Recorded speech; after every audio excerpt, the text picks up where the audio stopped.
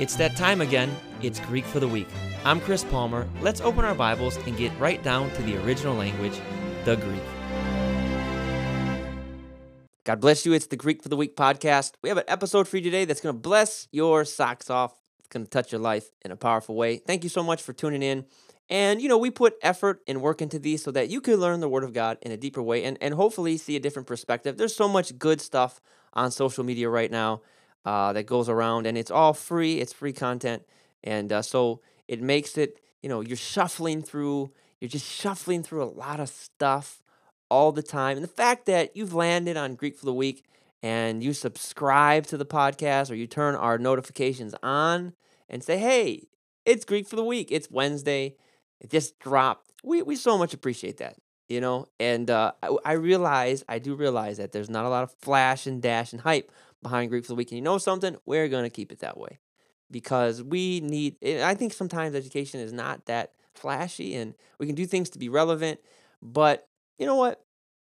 We're going to keep Greek for the Week the way it is and not try to put a bunch of hype. So we're your non-hype source. How's that? If you say, we want something that's not hype, Greek for the Week, that's where it's at. We're not going to hype it up. We're just going to give it to you straight like you're in the classroom and hopefully bring some cultural relevance to it and talk about what's going on in our day so this can all make sense. But good episode for you today. You can be in the Spirit at any time. Now, we need to live life in the Spirit. And what really triggered, we always talk about getting triggered today, what really triggered me to do this podcast, to do a Greek for the Week on this episode, was when I was in the Turks and Caicos Islands. I was with a pastor, and we were talking back and forth, and we were sharing things, and we were talking about not serving the flesh and following Jesus. And he said that following Jesus, I never had heard it said this way. He said following Jesus and picking up your cross daily and crucifying the flesh can only sound good if you're in the Spirit. And I thought, wow, that is powerful. It can only sound good if you're in the Spirit. I mean, who wants to give up what pleases the flesh? Unless the Holy Spirit is telling you this is a good idea to not do this or do that, do those things that please what our flesh and our carnality likes. I said that's powerful. I'm going to do a Greek for the Week on it. And I found something in John wrote it in Revelation. I found something in Revelation. We're going to be in Revelation today, and we'll see how far we go with it. And there's an awesome Greek construction, contrasting Greek constructions we're going to see here. Similar Greek constructions. And we're going to go to Revelation chapter 1, 9 and 10. I'm going to read it to you. I, John, your brother and partner in the tribulation and the kingdom and the patient endurance that are in Jesus, was on the island called Patmos on the account of the word of the Lord and the testimony of Jesus. And verse number 10, he says, I was in the Spirit on the Lord's day and heard behind me a loud voice like a trumpet. Now, I'm going to read this in the Greek. Now, I have to squint. People ask me, why do you squint? Because it's hard for me to see the computer this far away. But I'm gonna do my best. Ego hiones o adelphos umon kai suko menos ente thlipthe kai bastaleia ke upomene and isu. Okay, and here's what I want you to see. Egonomen ein te nesote kalomene patmu. Then he drops, so this is, in the Greek, he's saying here that I was on the island called Patmos. Then he says here in verse 10, Egenomene and pneumati. So what John is doing right here, is he sets up two constructions, I wish I could show it to you here on my computer, that begin with Egenomene. Egenomene en te nesu te kalomene patmu egonomenen and pneumati. What is Paul saying here is that John is saying here is I was on the island called Patmos. I was in the Spirit. I was in Patmos. I was in the Spirit. And so the Greek construction right here is setting up two contrasts. So when you're just looking at the same Greek word here, which is was on egonomenen, they're right side by side by each other. Now, if you're seeing this in the Greek, you don't see this in the English very well because you see I was on the island called Patmos. I was in the Spirit. But this is the same thing. It's saying I was in. I was in the Spirit. I was in Patmos. I was in Patmos. I was in the Spirit. He's doing this because he wants you to know that when it comes to the Spirit of God, you can be in two places at the same time. Even though you're in a physical location, you can still be in the Spirit. Doesn't matter where you're at or what you're doing, you can be in the Spirit. Now, let me give you a couple facts about Patmos.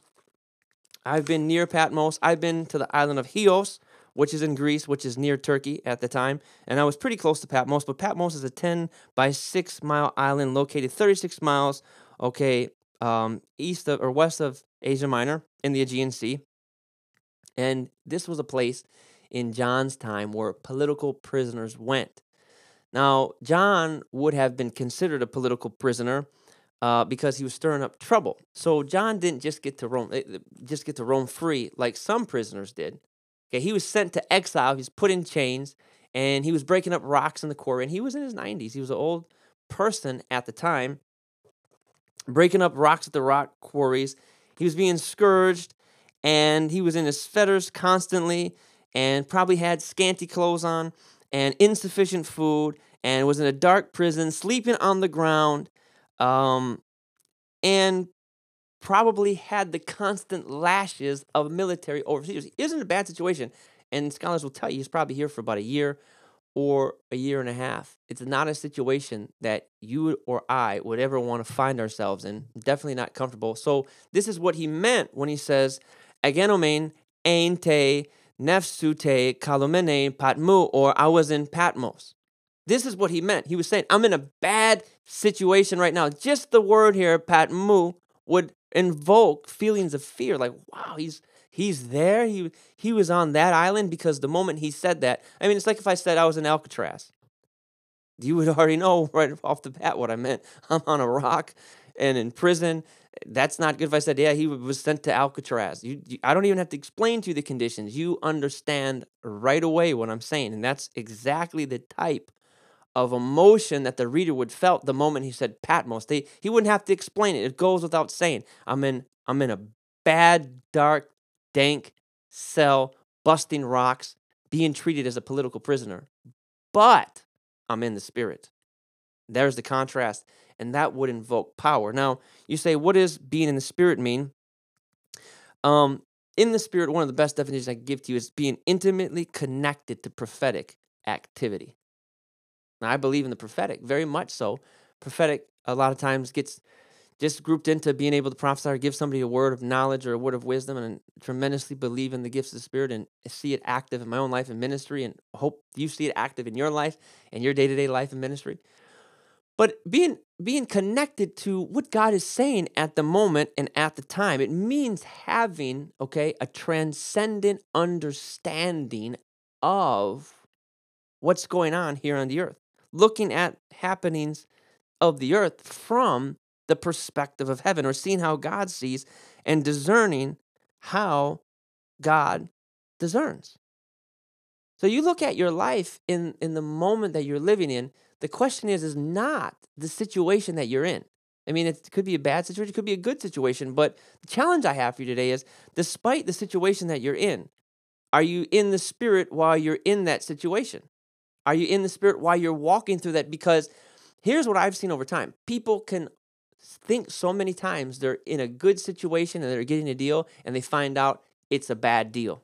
Or they can be in something that looks like it's a bad deal, but it ends up actually being a good deal. You might be in a business partnership right now. You might be in a relationship. You might be a part of a group of friends. It looks like a good deal, and it's a bad deal, or it looks like a bad deal, and it's actually a good deal. And that's why we have to walk with discernment in the day and age that we're living in, to understand just what exactly we're going through. Now, the Holy Spirit is God's help for us as human beings in the day and age that we're living in. I can tell you that the number one way that the Holy Spirit is going to lead you is through the peace of God that you find in your heart. Colossians 3:15 says, "Follow peace."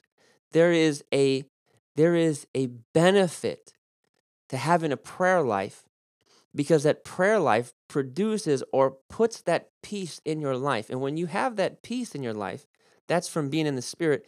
That is your connection, or the fruit of your connection to the Holy Spirit, that peace that resides within you.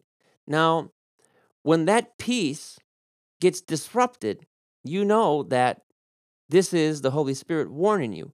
Or when that peace gets illuminated or starts to rejoice, that's you knowing that's the Holy Spirit telling you to go forward. So the peace is the gauge in your life that's telling you go forward or stop.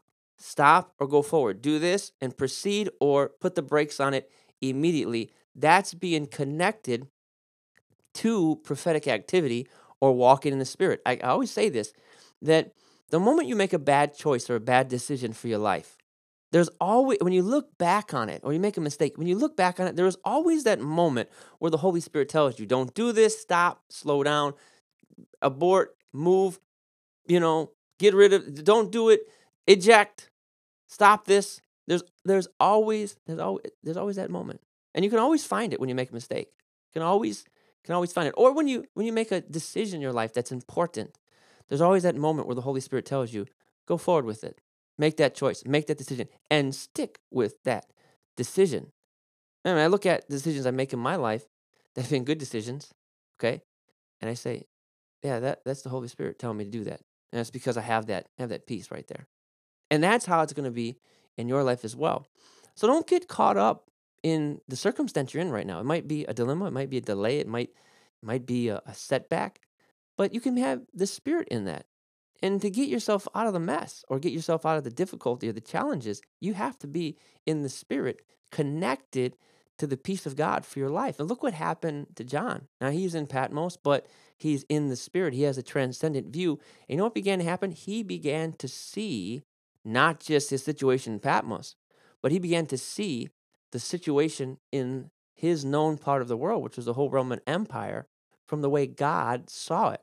And by the time he gets to Revelation chapter 22 and writing his letters to the seven churches, and then, of course, the rest of the book from chapter 5 all the way to, or chapter 4 all the way to chapter 22, he's encouraged that he knows that Jesus is coming, and those that remain faithful to God are going to rule and reign with Christ. How do you think he felt when he came out of the vision? He was probably encouraged and saw that his time in Patmos was going to pass him quickly, and he would be soon ruling and reigning with the Lord. And so being in the Spirit changed the way that John was looking at his situation in Patmos. So the question is not what you're going through, but where are you while you're going through what you're going through? And that should be in the Spirit. So before you seek to get out of the situation, seek to get in to the Spirit. And I can tell you that's going to be tremendously fruitful for your life, and it's going to be helpful. As a minister, people come up all the time. They ask me for counsel, and that's great. It's my job to do that and it's to counsel people, give them wisdom. But oftentimes I begin with what do you believe the Holy Spirit has said to you about this precise thing? What's he saying to you? And I believe it doesn't take long to figure that out. I mean, it doesn't take years, doesn't take months, doesn't take weeks, doesn't take it can take a matter of days maybe, or it takes enough time for you to get quiet and before the Lord. Shut your phone off, shut off distraction. I saw a really funny meme this week. It said, "Lord, help me to have a better prayer life." And it says, "Anything you say, son," and it showed on the bottom a broke, smashed cell phone screen. Like God broke his phone. That was the way that his prayer life is going to be better. And I think that goes to say that technology oftentimes pulls us away from God and pulls us out of the Spirit. And nothing pulls you out of the Spirit faster than social media. Let me tell you that right now. Nothing is going to distract you and take you out of the Spirit faster than social media. You can't be in the Spirit and, I'll be careful what I say, but I can say that sitting on Instagram and Facebook all day and scrolling and getting in arguments and fights and making sure that you've seen every meme that's gone around that day is not going to be the way that you stay in the Spirit. The way that you get in the Spirit is you make sure that you're in prayer in the morning, prayer in the evening, prayer at night, praying, praying, praying, spending time with the Lord and walking in the Spirit. When you do that, you're going to have a transcendent view of your circumstance. And you know something? That's how you're able to rejoice despite the circumstance as you see it the way that God sees it. I want to see my circumstance the way God sees it. So I have to have a transcendent view of it. I have to be connected to the Spirit. I have to be hooked up to the prophetic.